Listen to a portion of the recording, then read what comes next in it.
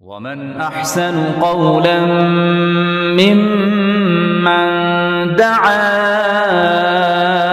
إلى الله وعمل صالحا وقال إنني من المسلمين. السلام عليكم ورحمة الله وبركاته. الحمد لله والصلاة والسلام على رسول الله وعلى آله وصحبه ومن والاه. ما بعد. Today's Q&A will be a special one, and it will deal with the tragic incident that took place here in Dallas. Yesterday was discovered. For those of you that are not aware, this is an incident that is shaking our entire city of Dallas, where a very sad tragedy occurred of a murder-suicide. An entire family of 6 individuals, they were killed by 2 of their own family members who were suffering from years of depression and suicide. And one of them left a note in which he explained, and it was his final, if you like, note to the world. And it's a very troubling note. And this community has understandably rattled all of us. It has shaken us all to the core. And there has been a lot of speculation and a lot of questions. And the community is looking for some type of explanation, some type of answers. So today, inshallah ta'ala, we're going to just discuss some of the things, not specific to this particular case only, rather to extrapolate from this so that, inshallah ta'ala, we can prevent any such thing to the best of our ability from ever happening again. So we begin by asking Allah's help. It's a very, very sensitive topic, and I am cognizant of the fact that the wounds are still fresh. This was only discovered yesterday, and it's a very senseless tragedy. Inna lillahi wa inna ilayhi raji'un. Indeed, these are times when faith brings us solace and comfort. Inna lillahi wa inna ilayhi raji'un. All of us belong to Allah subhanahu wa ta'ala, and all of us shall return to Allah subhanahu wa ta'ala. We send our sincerest condolences to the family and to the friends of all 6 who were deceased. Our du'as, our prayers, we ask Allah to give those that are alive amongst their family and friends sabr. And we also make dua for all those who have passed away. At some level, they are all victims. It's not our role to judge their fate in the hereafter. Here I refer to those who perpetrated the actual crimes. It's not our role to assign to them any blame or not. That is in the courts of Allah subhanahu wa ta'ala in the hereafter. Not to justify or to minimize, but rather this is a plea to act sensibly in the aftermath of a horrible, of a horrific tragedy that is something that is so senseless. I mean, our hearts yearn for each and every person, that has lost his or her life. 3 children, 2 adults, 1 grandparent, 6 family members, all of them, their lives came to a tragic end. And this is not the time, nor is there anything to be gained by passing judgments on specific individuals. The goal really is to discuss topics that are relevant to all of us, based upon this one incident, yes, but relevant to much broader communities. And so that, insha'Allah ta'ala, we can try our best to minimize, perhaps even to prevent any such incident or tragedy from ever happening again. So we're going to elaborate and extract some of the points that have come to my mind, and I ask Allah for tawfiq and hidayah, and I ask Allah as well for forgiveness if I overlook certain things or if certain things come out incorrectly. It's a very sensitive topic, and frankly, no matter what one says, justice cannot be done, and no matter which words one uses, you're going to have people who are not satisfied on either side. And this is not, so my goal is really to make sure that we try our best that this type of tragedy is spotted to the greatest extent possible and prevented. That's really what it's all about. But I want to begin by moving a little bit theological, that it's at times like these when belief in qadar brings about a sense of solace. Belief in qadar helps us grapple, because we try to rationalize, why is this happening and what is the wisdom? And in the end of the day, even if we don't understand the wisdom, we do understand that no one can escape the qadr of Allah subhanahu wa ta'ala. We are all bound by what is decreed. And at some level, even if we do not understand, we must accept qadr. And in that acceptance, there is an element of consolation. And there is an element of relegating the affairs to Allah subhanahu wa ta'ala. قُلْ لَنْ يُصِيبَنَا إِلَّا مَا كَتَبَ اللَّهُ لَنَا هُوَ مَوْلَانَا. Nothing is going to happen to us except what Allah has decreed for us. He is our protector. He is our protector. So in Allah, let those who put their trust put their trust. So nothing will happen except what Allah has decreed. And Allah says in the Quran in particular about death, in the Battle of Uhud, some of the hypocrites criticized the Muslims and they said, oh, if you had only done such and such, nobody would have died. If you had only listened to us, they wouldn't have died. And Allah subhanahu wa ta'ala revealed in the Quran that those whose deaths had been predestined, those whose deaths had been pre-decreed by Allah subhanahu wa ta'ala, even if they had stayed at home, they would have gone out of their houses and they would have met their deaths at the time and the place and the manner that Allah subhanahu wa ta'ala had decreed for them. وَمَا كَانَ لِنَفْسٍ أَن تَمُوتَ إِلَّا بِإِذْنِ اللَّهِ كِتَابًا مُؤَجَّلًا. No soul can die except with the idhn of Allah. It is in a book that is khalas, it is done. كِتَابًا مُؤَجَّلًا. It is now inscribed in the book. No one controls the destiny of their own death. Allah Azza wa Jal has decreed it. And Allah says in the Quran, when their time of death comes, they can neither move it forward nor push it back. They cannot change it. لا يستقدمون عنه ساعة ولا يستقدمون. They can't even push it an hour or bring it back an hour. Our deaths are predetermined and pre-decreed by Allah subhanahu wa ta'ala. The time of our death, the manner of our death, and even the location of our death. As Allah says in the Quran, that وَمَا تَدْرِي نَفْسٌ بِأَيِّ أَرْضٍ تَمُوتُ.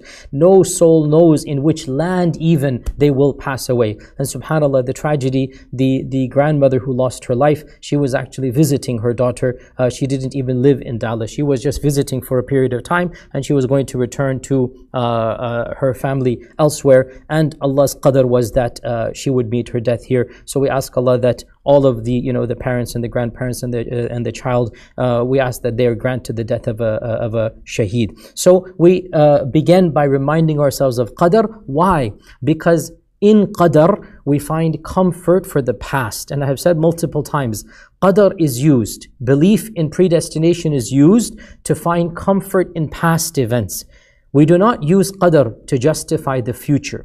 We use qadr to comfort ourselves for anything that has already happened. And we say to ourselves, nothing we could have done can change the past. It was Allah's qadr. We benefit, we learn. This is not a justification. It is a consolation that what happened, happened. I couldn't have changed it. But we still learn and we try to make sure that we don't fall into the same, if there are any mistakes and if there are any wisdoms to learn from, we try to learn from them so that they are not repeated in the future. Now obviously the big elephant in the room in this entire incident, and of course it is for this particular reason that I wanted to discuss this issue in some detail, is the issue of mental health, the issue of depression, the issue of especially teenage depression, and the issue of suicide.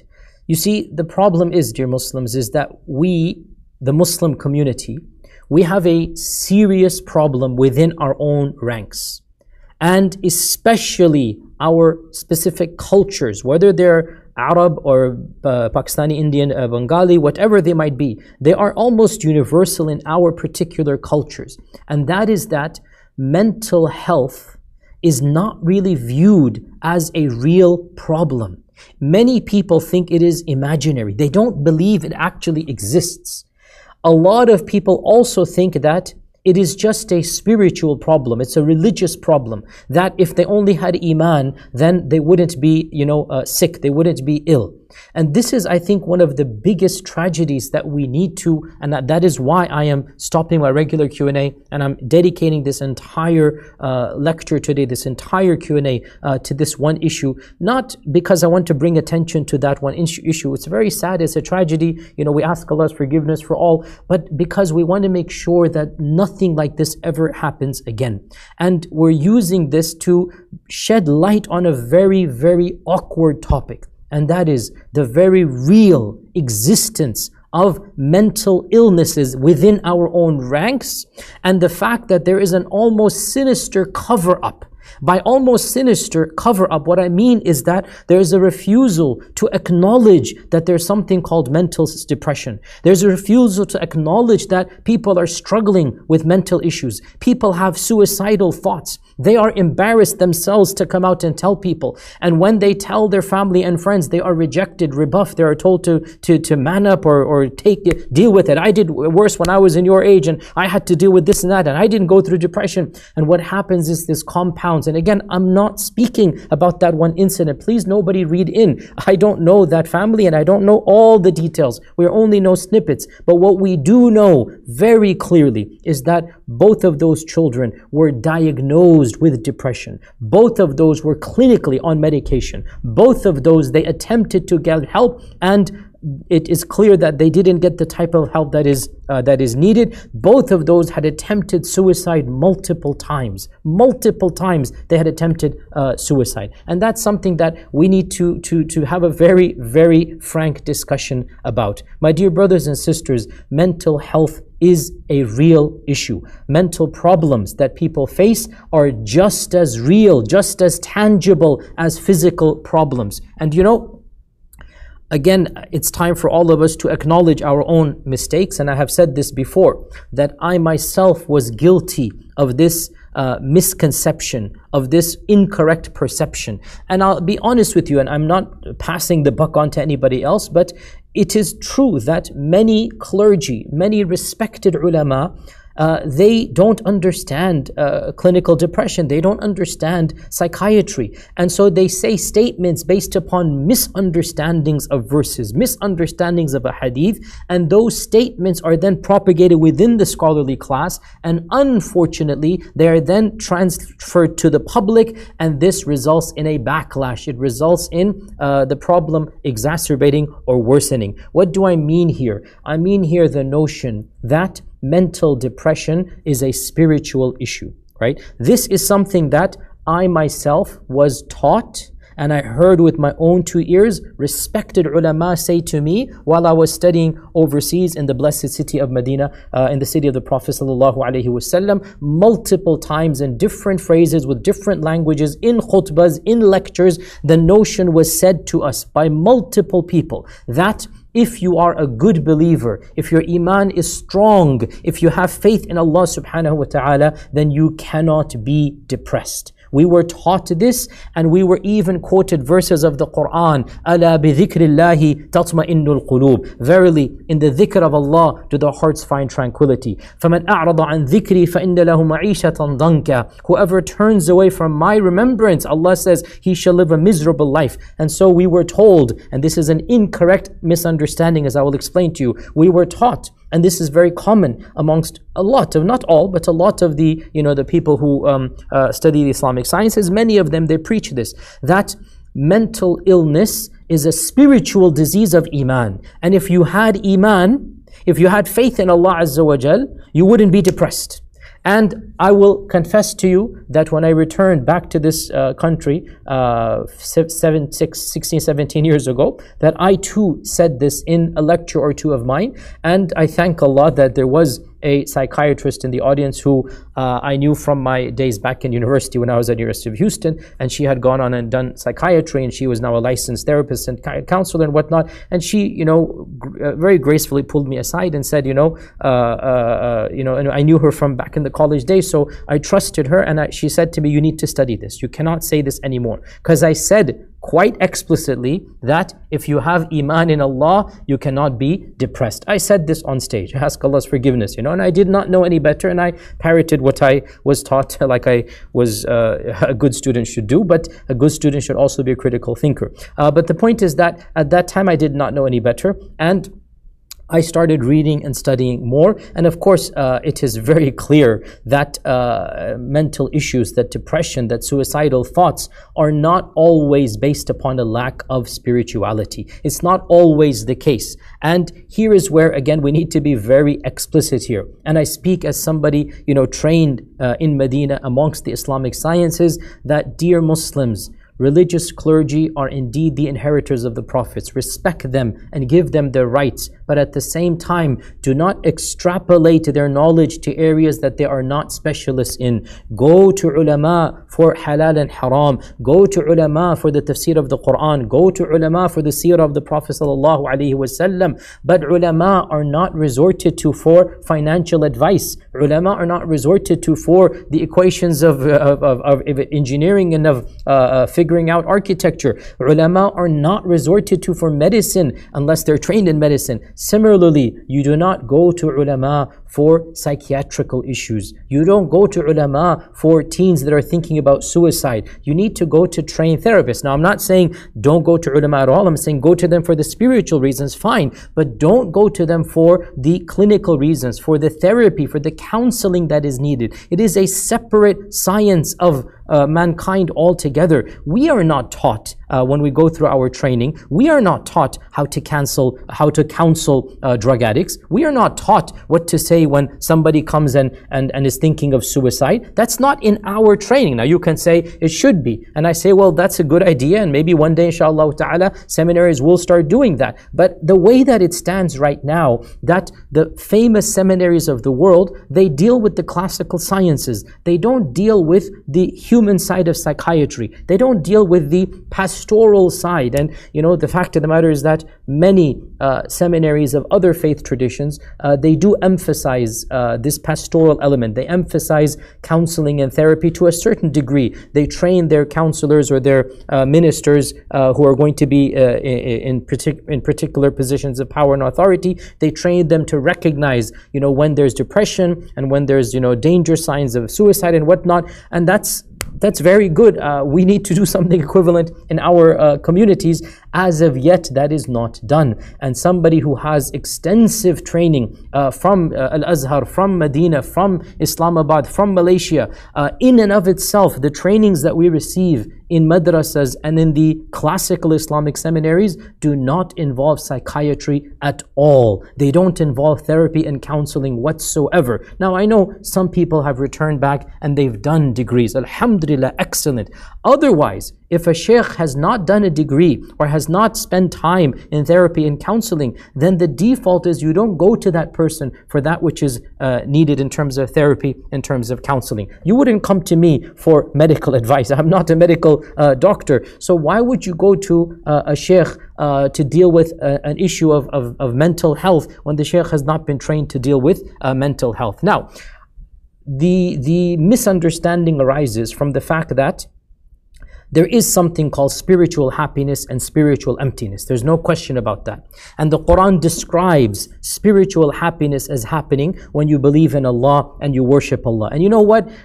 We all know this. We feel good when we're religious. We feel bad when we're not religious. We feel good when we give charity, when we pray, when we read Quran. We feel an internal happiness. Likewise, or I should say the flip side, is that we feel an emptiness when we're away from Allah subhanahu wa ta'ala, when we commit a sin. And that is a spiritual sadness, a spiritual emptiness. And so the verses of the Quran, the ahadith that talk about this subject, they talk about spiritual happiness and sadness, spiritual fulfillment and emptiness.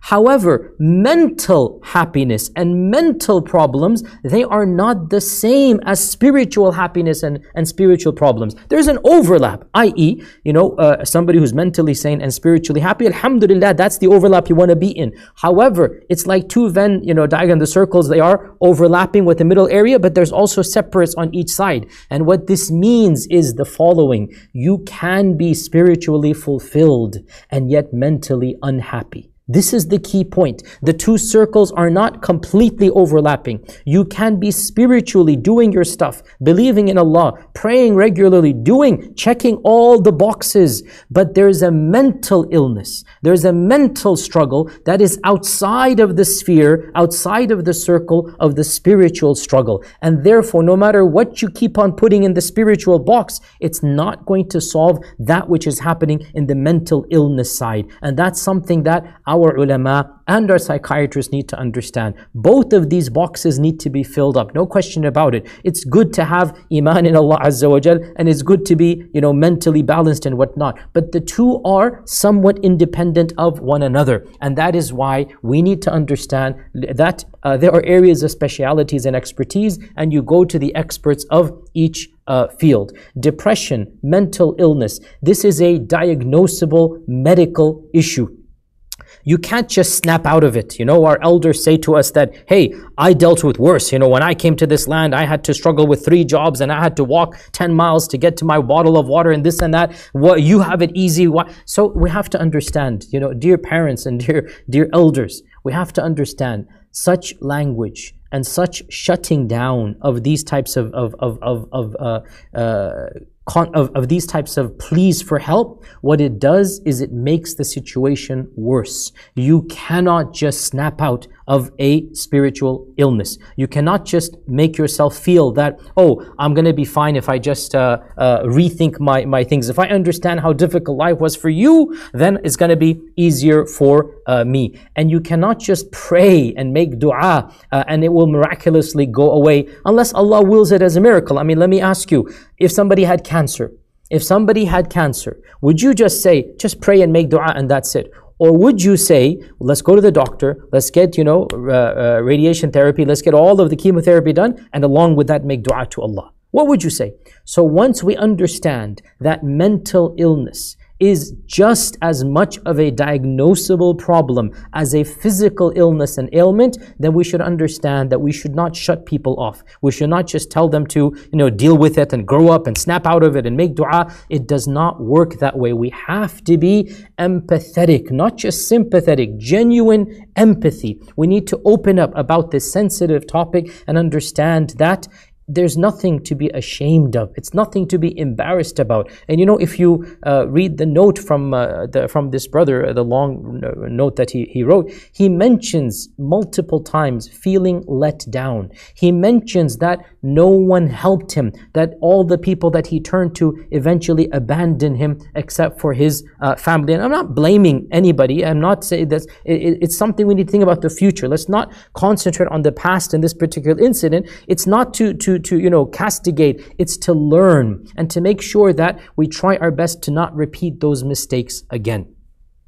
As for those struggling with depression, those struggling with these types of thoughts, really all of us need to recognize the signs and symptoms. All of us need to recognize and monitor in our family and friends what is going on. What is very, very terrifying is that the closest family members and the friends of this particular family, even though they knew that something was wrong, none of them were in any way, fashion, or form prepared for this reality. None of them knew it was this bad. None of them. And this means we need to educate ourselves to recognize these symptoms and signs. Apparently, this young man had given such symptoms and signs multiple times, having done things that would have sent warning bells off in the immediate circle. But again, we're not trained to monitor them. And so again, I'm not an expert. I'm just going to list for you certain things that are found in the national websites of this country and other countries about what to monitor for. And I encourage all of you and all communities to have workshops to raise public awareness, to talk about symptoms, to talk about issues pertaining to depression and mental health. But of the symptoms that indicate that someone is struggling with depression is to constantly be thinking about the meaning of life, the uselessness of life, that there's no point living. And again, if you look at this brother's manifesto, if anybody reads it, it is full of references to just there's no point doing this, right? The point of feeling helpless, the point of feeling futile. What's the purpose of it all? You're struggling to get meaning out of life. This is a warning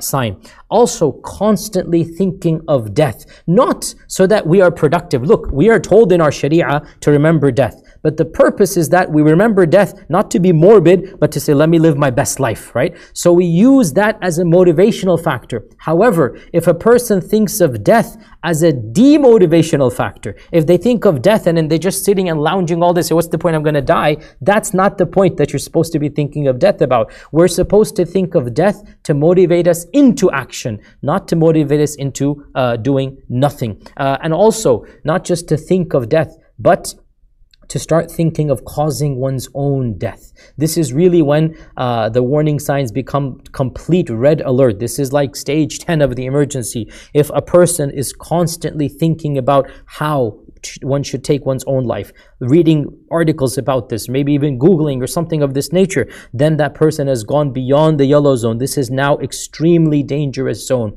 And to feel that one's life just isn't worth living. And again, if you read this brother's letter, this is a constant theme of the entire letter. He just didn't see the point of it all. He kept on saying, what's the point? Life is just useless. He didn't find happiness in anything that he had. And also other symptoms are given, extreme change of eating or drinking habits, not wanting to be with the friends you used to be with, change in sleep and mood. All of these things are given as symptoms that should send some warning bells off. Anybody who has such symptoms, or you see them in your family and friends, you should talk to them, to approach them, see what can be done about this. And of course, it needs to be said here that faith can give help. And again, to be very explicit here so that nobody misunderstands me. Remember, I said that the area of faith and the area of psychiatry, they are two different circles that have an overlap in the middle. Okay, they're two separate circles and there is an overlap in the middle, but there's also unique things about each one. And so faith can be helpful, but it is not always a cure to all problems of depression. There's no doubt that stronger Iman helps, but sometimes Iman is independent of the root cause of the problem. And sometimes the problem has nothing to do with Iman. Let me just put it another way. Having stronger Iman is never going to be a problem, is it, right? Having stronger Iman is not going to be a negative. So it's never going to be detrimental. It's always good to have a better relationship with Allah subhanahu wa ta'ala. And so for some people, that relationship with Allah will motivate them and allow them to overcome their depression and their suicidal thoughts. For others, it will require more than just Iman. It will require therapy. And there's another aspect that we do have to talk about, but not in detail in today's lectures. And that is the issue of those that are battling with mental trauma. Those that are battling with issues that have affected them. Maybe when they were children, something happened to them and they haven't come to terms with it. Maybe they had a very difficult childhood, maybe some type of physical or worse type of trauma in their childhood. And now that they're young adults or whatnot. So that is an unlocked, if you like, box in their lives. And no matter how much Iman or faith you have, that's not going to deal with the core of the problem here. And that's why you need trained counselors, you need therapists to unpack and unravel that knotted box, if you like, that trauma from the childhood that might have taken place. You need somebody that is trained, and that's where therapy comes in. And of course, as well, sometimes it's not even just psychological. Sometimes it is medical. There might actually be a chemical imbalance as well. So we move on to this point and say that we need to learn the symptoms of depression. We need to monitor them in ourselves and in other people. And we need to try our best to basically be there for them. And yes, as we say, from a religious perspective, we bring up religion, but we understand that religion is a tool. It's not the end-all and be-all when it comes to this topic. It is a useful tool, and we should use it.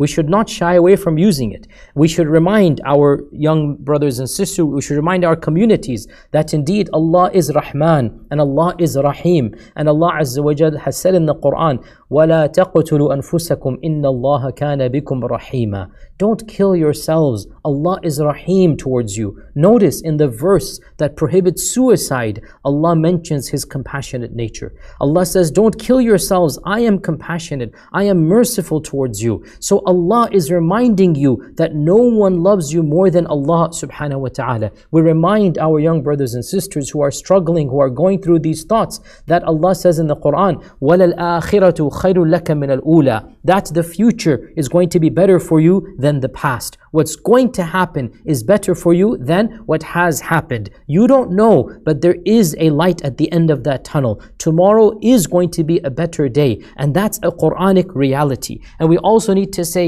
unequivocally, every one of us, we need to say to our family and friends, to all those that are suffering alone and away from our eyes, even if they're physically with us, we need to say, we are here for you. I don't know if you yourself are suffering, but know that I am here for you. We need to say this to our family and friends. They should feel this love and this warmth from us. That's even if we don't know a particular person is struggling, that person should understand that if he needs help, you are there for him. Your family, your friends, your close associates, that should be the vibe that you give them, the comfort that you give them. And if the person says to you, oh, you will never understand, you don't know what I'm going through, the response is very clear. Maybe you're right. Why don't you explain it to me? I'm not going to say I understand your pain. I maybe will not understand your pain. Maybe your pain is beyond my understanding. But you know what? Allah understands. And Allah is Rahman. And Allah is Rahim. And also we say to this brother or sister that no matter what pain you are in or what you are suffering, that the one who put you here knows you can pass the test, and that's why He put you here. As Allah says in the Quran, no soul is burdened with more than what it can bear. We need to remind our young brothers and sisters, we need to remind those struggling with depression, with suicidal thoughts, that hey, if the world thinks you're a failure, Allah knows you're not a failure. And Allah knows you're going to pass this test. And Allah put you in this test with the full knowledge. And who is more knowledgeable than Allah? Allah put you through this test knowing you have the tools and the patience and the perseverance and the fortitude to pass through that test. If He knew you would fail, you wouldn't be in this test. So the very fact that you're being tested shows that Allah knows you have it in you to pass that test. Simple as that. It's in the Quran. There's no two ways about it. There's no ifs, ands, or buts about it. You are not going to be tested more than what you can bear. And you know, you're right. I don't understand your problems. You're right. I haven't walked in your shoes. You're right. I don't know everything going on about you. But I'll tell you one thing.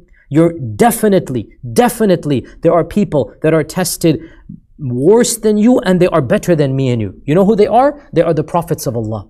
The prophets of Allah are tested more than any of us. Look at our Prophet sallallahu alaihi wasallam. I don't want to go into a mini seerah lecture here, but thrice orphaned. His mother died, his father died, his grandfather died, born into poverty, raised in the most extenuating circumstances, rejected by his own people, accused of every single evil under the sky, every single accusation, a madman, possessed, etc., thrown out by his own tribe, multiple assassination attempts, subhanallah, and yet throughout all of this exuding faith and dignity, inspiring others with courage. So don't take me or your family or friends as role models. Take the prophets of Allah as role models. Study their history. Read about them and their trials, because wallahi, their trials are more than mine and yours. I'm not saying they're the same. Maybe your specific trial is different. I'm not comparing the actual trial, but I'm comparing the overall. The sufferings of the prophets are at a different level altogether, and what they had to undergo is much more than any of us, even though they are better than any of us. And so don't translate your suffering into the notion that Allah does not like you. On the contrary, in our faith we turn it around, dear brother and sister, and we say, if you are tested, then know that Allah loves you. Our Prophet ﷺ said this. This isn't me speaking. The Prophet ﷺ said, memorize this hadith. The Prophet ﷺ said, when Allah loves His servant, He tests him. And the more he loves him, the more he tests him, so that his ranks are raised higher and higher and higher. So as you are being tested and you're struggling to understand the wisdom in these tests, you know what, dear brother and sister, the wisdom is very clear, and that is Allah wants to raise your ranks. And the way that that is done in this world, the way that that is done is by passing one test after another. And you know how you pass the test? You know how you pass the test? By not doing something foolish, by not cheating, by not rechanging the rules. And a'udhu billah, but suicide is a type of cheating. Suicide is changing the rules. We don't do that. We do not do that. We are patient. We persevere. We turn to Allah. We ask Allah for our patience. And we live day by day with the full certainty that a day will come that will be better than yesterday. And slowly but surely our lives will become better. And you know, dear brother and sister, however you're feeling, don't keep it bottled up. Do not keep it bottled up. Go find people who love you. Wallahi, there are people who love and care about you. If one person says no, if one person rejects you, if one person doesn't understand, don't give up on the rest of humanity. Talk to somebody. Talk to your close friend. Talk to your cousin or somebody who cares about you. If one person doesn't understand, find somebody who does. Trust me, your friends would rather talk to you than pray over your janazah. Your friends would rather talk to you, listen to you cry, give you their shoulder to cry on, than to come to your janazah and pray over your body. So these are the two alternatives. Find somebody to talk to and don't even think about the other alternative. Also, another aspect of this tragedy that I feel the need to comment on is that the letter that this brother wrote, subhanallah, it really demonstrates the shallowness of this dunya. You know, the brother writes that he had everything. Successful education, he's in college, you know, he's popular with his friends. He even mentioned, may Allah forgive, he had a girlfriend, everything. He had all of that. He goes, everybody would think that I would be the happiest, but inside he was empty. And you know what that shows? It does show that this dunya is not the ultimate abode of happiness. Now again, I don't know the specific family and brother and whatnot. We're speaking generics. We need to extrapolate.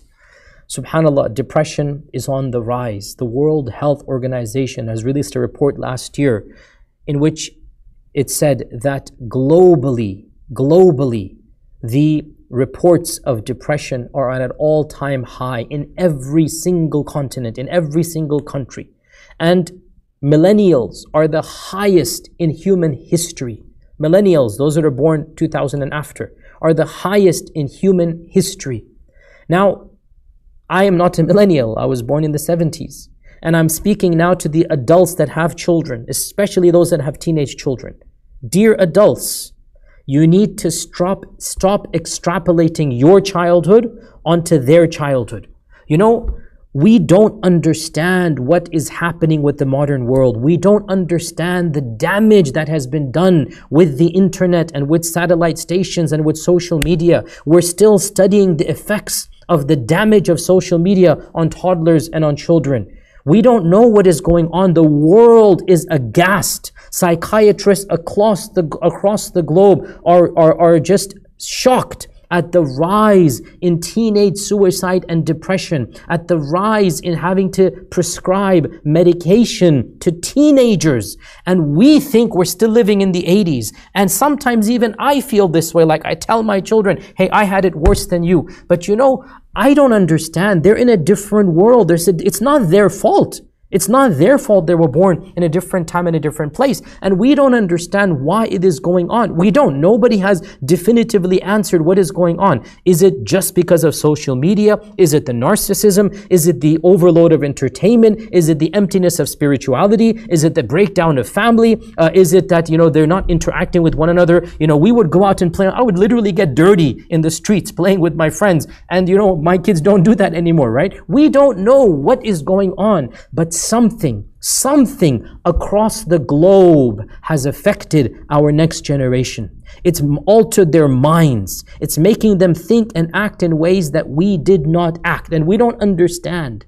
Just because we don't understand it does not diminish the severity of it. I don't understand why they seem to have everything, but maybe because they have everything, maybe because to a certain extent they have been spoiled and pampered, but it's not their fault. It's the fault of technology and the world that they find themselves in. But there is an emptiness in their lives. And you know, our fathers and grandfathers, they say, we don't get it. We came to this country wanting to give you guys a better life. You have it all. We gave it to you. It's on a silver platter. Why don't you appreciate it? But you know, our fathers had to struggle to get what they had. And our children, they are born into that luxury. Our parents and our grandparents, they had to work hard to get a little bit of that happiness. And our children, they don't even know how to get happiness. They're surrounded by this false happiness. And therefore, when they experience it, then internally they're yearning for a higher purpose. And they feel an internal vacuum. And this brother's manifesto, again, if you read it, it is screaming for internal help. He keeps on saying, what's the point of it? I'm not happy. I had everything. Everybody thinks I should be happy, but I'm not happy. He had his degree on his way. He had everything. He has getting good grades and a top university, but still there's not a sense of fulfillment. And of course, again, I don't know this particular brother, so I'm not prescribing what should have happened, but I'm speaking to the future and I'm speaking to us right now, that we can learn from this the importance of instilling in our children that the ultimate happiness and the ultimate purpose is not a degree. It's not education, it's not getting good grades, it's not getting married in a house. No, the ultimate happiness is the happiness of the akhirah. It is the pleasure of Allah subhanahu wa ta'ala. It is having a connection with our Creator. And again, I am not saying that religion is going to solve every problem, but it's never going to harm anything, is it, right? Having more religion is always useful. And I would say that one of the things as a community that we need to do, especially as financially we rise the avenue of success, and our wealth, is accrued generation from generation. I speak now, my children are third generation now, and subhanAllah, again, on a personal anecdote, my father came here in the early 60s and he keeps on telling me and reminding me that his first job was, I think, 90 cents an hour. He would have to work. My kids, if they were to get a job at minimum wage, they would balk, say, I'm not going to work at, $6 an hour. Why would I do that? In 3 generations, right, from 90 cents to whatever it is, it's a different era now. And I don't blame them. That's the way that they are. What is then the alternative? It's not their fault. Their grandfather was successful, then inshallah their parents were successful. Now they have financially a modicum of success. Guess what then? We need to emphasize finances and degrees and education. They're all secondary. What is most important is our Islamic identity. That's a tarbiyah that needs to be done. And again, to be clear, I am not saying it wasn't done in the family. I'm not saying it would have solved the problem. I'm simply saying it is one of the things we need to do as a faith-based community. And that is to emphasize we have a higher purpose. This particular brother, he did not discover a higher purpose in life. I don't know why. Was he not a believer? Was he not really? I don't know. We don't know. But what we do know is that in the manifesto, it is patently clear. He kept on saying, what is the purpose of it all? What's the purpose of working and gaining money? And to which, if we had somebody like that come to me, I would say, that's not your purpose. You're right. What is the purpose of working 50 years and then dying? That's not the purpose. The purpose is you leave a positive legacy. The purpose is you bring happiness to orphan children around the world. The purpose is you gain some money and you distribute it to the fuqara. The purpose is you bring a smile to the face of refugees in your community. The purpose is you bring something positive and you bring a higher value to your life than money and then entertainment and then getting a good degree, because a lot of our young brothers and sisters, a lot of them, they're getting all of this for free. They have all the education they want, they have all the entertainment they want, and they're still not happy unless we tell them that's not your goal. Because you see, let's be brutally honest here, for many of our ancestors, for our first generation, that was the goal. The goal was what? I need a large house. That's the goal. That's why I left my homeland. We were struggling. We were in the lower socioeconomic class. I need to get to upper middle class. Guess what? Our generation got there by and large. Alhamdulillah, by and large, I'm being stereotypical. By and large, we got there. Okay, now our children, they didn't get there. They were born into it. And they're seeing through the shallowness of all of this. And they're wondering, what is it all for? And that's where religion does have a huge role to play. Again, not the only role, but a huge role. And that's why it is even more important, especially those parents, dear parents, who are not into the religion that much. Realize, for the sake of your mental sanity, it will help you and your children to have a good and healthy relationship with stable religion. Too many of us, we emphasize a better tomorrow via education and via good grades. And we neglect the better akhirah via tarbiyah and via spirituality. More important than tomorrow is the akhirah. Tomorrow will go. Every day you're going to have that. The akhirah will never go away. And that is why, dear brothers and sisters, instilling in your children a genuine love of Allah subhanahu wa ta'ala and a genuine purpose of life, it is so, so important. Reading this letter, as he himself said, nothing made him happy. And I'm going to quote you one aspect. He goes, it's not fair. I did everything right, every little curse word thing right, and I'm still apathetic. It's not fair how everyone can be so content while I can't even fathom being happy no matter what I do. I just can't be happy, end quote. He is saying he's tried everything. And again, I don't know that family or that brother. We need to make sure our children don't give up on religion. Happiness is not going to be found in what the list is here, which is education and friends and this and that and haram things that he has. No, happiness, ultimate happiness, yes, the spiritual side. What are we here to do? What will make us feel noble? What is a higher purpose? It's definitely not degrees. It's definitely not education. That's secondary. You can be happy and you're not educated in the technical sense, right? You think the only way to be happy is by getting a bachelor's and a PhD? Subhanallah, how elitist is that? No, happiness is internal. Happiness is a connection with Allah, surrounded by loving family and friends. That is happiness, right? Education is not an indication of happiness, but unfortunately, too many amongst us emphasize the worldly side and we neglect the religious side. So again, make sure that we do this because the brother's letter really is a cry for help. And again, I want to be clear here, astaghfirullah, I am not overlooking the horrible crime that took place, not at all. Astaghfirullah, astaghfirullah. No one is condoning the brutal murder of 4 innocent people by 2 young men. No one is saying that that is justified.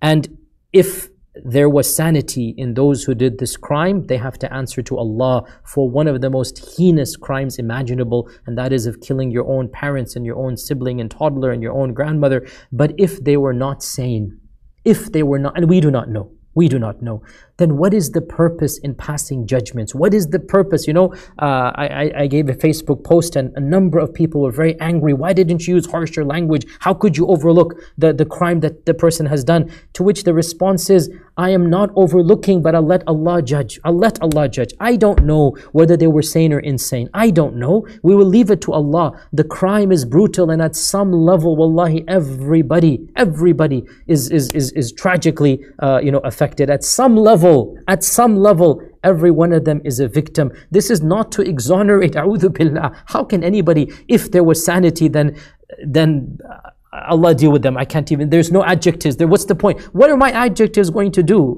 to solve that, So we leave the affair to Allah subhanahu wa ta'ala. Again, the goal is to take this incident and to extrapolate generically so that we try our best that nothing like this ever happens again.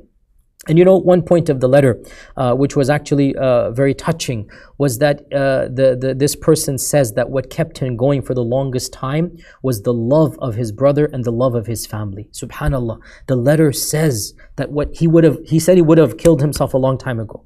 He would have done this many years ago, he said, but what kept him going was love. Now, here's the point. Here's the point that I want to bring up with you, that we need to ask ourselves, next time somebody comes out to us, reaches out to us, remember this brother, what did he say? The love of the family pushed him for as long as it did. And then something else snapped. His family didn't stop loving him. Something else snapped. But for that period of so many years, he goes, what delayed it was that love. It's written right there for us. So next time we see somebody in our own extended family, circle of friends, our acquaintances, realize what they need is validation and love. What they need is to be sustained by that love. And Allah knows in an alternative scenario, we don't think about what ifs, but we do simply wonder. We don't go down the path of what ifs. What would have happened in an alternative universe? But from our side, we need to realize that reaching out, sympathizing, empathizing, comforting, helping, just loving someone who's troubled. And if you listen to my seerah lectures and lives of the Sahaba, I do this all the time, that the Sahaba would comfort one another, the Prophet comforting the Sahaba. Allah is comforting the Prophet multiple times in the Quran. I know it's difficult, I know your heart is troubled. Allah is doing this. The comfort is needed. The words of affirmation, words of support, just to say, I'm here for you, anything you need, etc., etc. Another point that he mentions, and this needs to be mentioned explicitly, some of us need to hear this explicitly, is that he says that medication did help him. And I say this because all too often, many of us have this sense that medication doesn't help.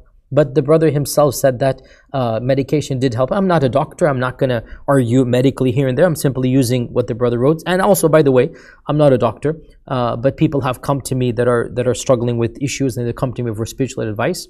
And sometimes they're struggling with depression, sometimes they're struggling with suicidal thoughts, and they're coming to me for religious, not for because I'm not a therapist. I don't do the therapy side. And they have told me that medication has helped them overcome some of these thoughts. So I'm no doctor, but anecdotally, clearly, sometimes this medication is helpful if it is, I guess, done properly and whatnot. But my point is that this point is merely being generic, and that is that we should not dismiss outright medication.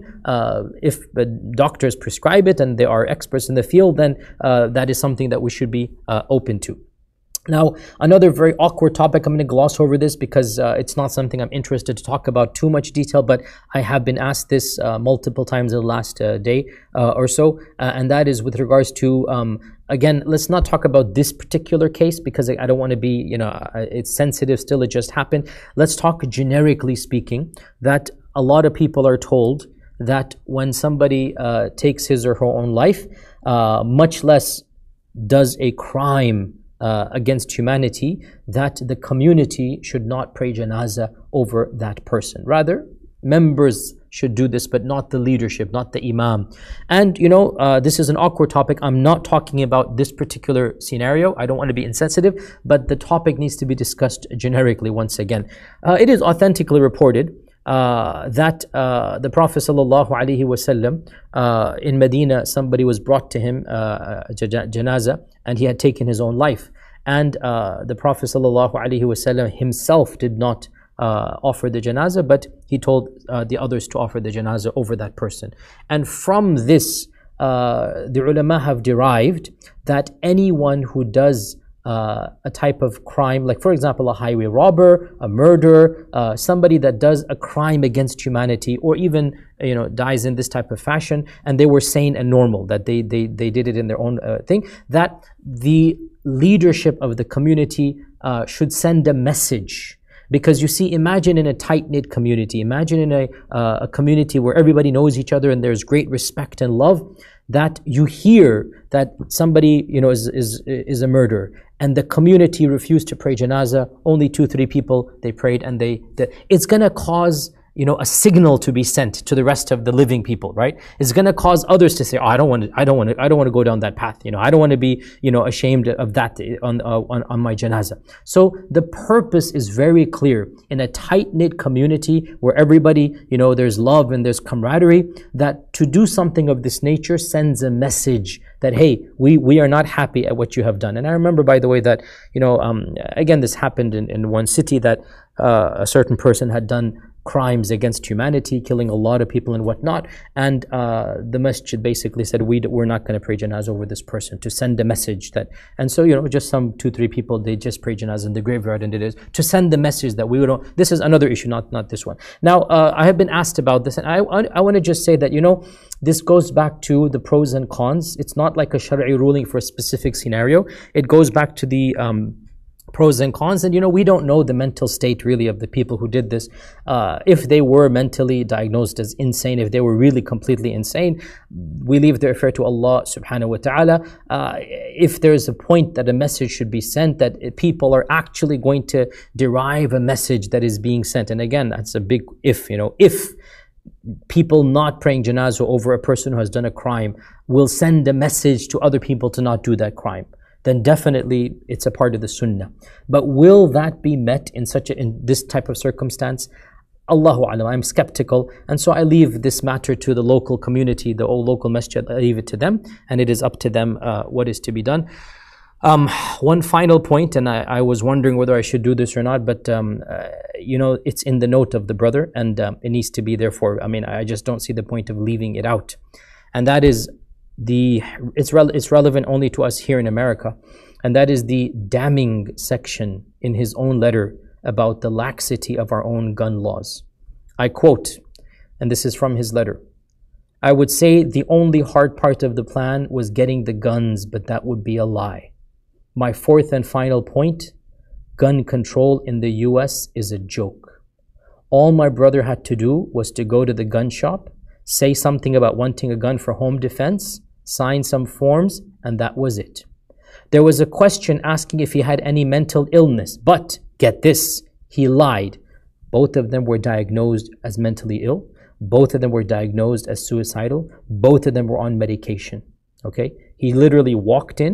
The guy asked him, "Are you mentally ill?" He goes, "No." And that's it. He literally just said no. I go back to his letter. They didn't ask for proof or if he was taking any medication. He was. Just a yes or no question. Literally, anyone can get a gun if they haven't been officially diagnosed. Thanks for making the process so easy. End quote. Both of these brothers were taking medication for mental illness. They had been diagnosed with mental illness. They had been diagnosed as suicidal. And yet, he himself says, gun control in the US is a joke. This is a damning indictment of our own country's lax gun laws, where a diagnosed, mentally ill, depressed, suicidal person could just waltz in and buy 2 guns without even a rudimentary background check. You know, I don't want to make this, political. And to those who say we shouldn't politicize gun control following a tragedy, I say, and what else should we do? When the one who himself realizes he shouldn't have a gun, when he himself leads you a suicide note saying, why did I even get this gun? I shouldn't have been able to get this gun. And then you tell me I shouldn't politicize a tragedy after 6 lives have been taken? For how long are we going to ignore the elephant in the room? This country of ours, the United States of America, it has the highest rate of death by guns in all of the liberal Western democracies of the world by far. The only countries that beat us, they are the countries in which there are drug cartels. That's it. Even the Middle East, we are higher than the Middle East itself. And they call the Middle East and other Muslim countries barbaric. And yet the number of deaths that are caused by guns, we are by far the number 1 in the Western liberal democracies. And the reason for this isn't because those that are born in this side of the world has some different DNA. It's quite straightforward. Why are there no mass shootings in the Nordic countries? Why are there no killers roaming the streets in Canada and in Australia and whatnot? Why? It's one major factor that separates our land from all the other lands, and that is the ease of getting weapons, and also especially of assault rifles and pretty much almost like submachine guns. We just walk in and we waltz in and we get it. And subhanAllah, it's just a sad reality of the world that we live in. And no matter what happens, yet the gun lobbies of this country remain powerful and strong. And it shows you the shallowness of our politics, where what counts is who finances what and the powers behind lobbying, and not actual statistics and not actual realities. Wallahu musta'an. In any case, to conclude all of this, dear brothers and sisters, yes, there was a lot of commentary on the specifics, no doubt about that, but it wasn't about the specific incident here in Dallas. You know what terrifies me? What really terrifies me? In all likelihood, every one of you knows somebody who's potentially thinking of suicide. Every one of you, without exception, is directly in the immediate circle of another potential one of these. Maybe not even the house killing or whatnot, just himself or herself. But we don't know. We don't know. Because we're not monitoring the signs. Or even worse, we do know, but we don't care. Like he himself said, every friend of his, and I'm not blaming, I don't know, but that's what he himself says. Every friend of his abandoned him. That's what he himself says. So the question is not about the past. The question is about the future. That what are we going to do about battling mental illness, depression, suicidal thoughts in the next generation? It's not their fault. I understand. I don't understand. Wallahi, I don't understand why. I don't understand. These kids seem to have everything that we would have only dreamed about when I was growing up in the 80s. And yet still, they're empty and they're searching for meaning and. I don't understand why. But it is what it is. And what I don't want to see is our own children, our own youth going down this road. I don't want to. And you know, in the course of the last few years, astaghfirullah, but in all of our communities, in every single masjid community, this is happening now. Our teens are turning to suicide. Every few months we hear of one in our own local. This one was especially tragic because it was a murder-suicide. But just in terms of suicides, it is a normal statistic, a'udhu billah. And in terms of depression, it is a mainstream statistic. Mainstream. I don't know off the top of my head, but I was reading somewhere 25% or something of millennials. I mean, that's an obscene percentage. 1 out of 4 is struggling with depression, and then percentage of that struggling with suicidal thoughts. So it's time that we stop pretending that this trouble doesn't exist. It's time that we forget our taboos and log kya kahenge and what will people say. Forget other people. It's your own kid, it's your own son, it's your own daughter. Forget what others are going to say. When they come to you, love them. When they come to you, open up your hand and heart to them. This is the future. These are our futures. If we're not going to protect them, then who will? We have to stop worrying about our previous, cultures and whatnot. This is the future of our faith. It's the future of who we are. There's nothing more precious to us after our faith than our children. So this incident should be an eye-opener for all of us, that we just want to make sure that nothing like this ever happens again. And we have to try our best to work actively for reducing mental illness, depression, and especially suicide. We ask Allah subhanahu wa ta'ala for afiyah. We ask Allah azza wa jal for His protection. We ask Allah to help guide us and to guide others through us. And with that, inshaAllah ta'ala, jazakumullahu khairan. And we're going to take a break for Ramadan for our Q&A and come back after the month of Ramadan. Wassalamu alaikum wa rahmatullahi wa barakatuh. واذكروا الله في أيام معدودات فمن تعجل في يومين فلا إثم عليه ومن تأخر فلا إثم عليه لمن اتقى واتقوا الله واعلموا أنكم إليه تحشرون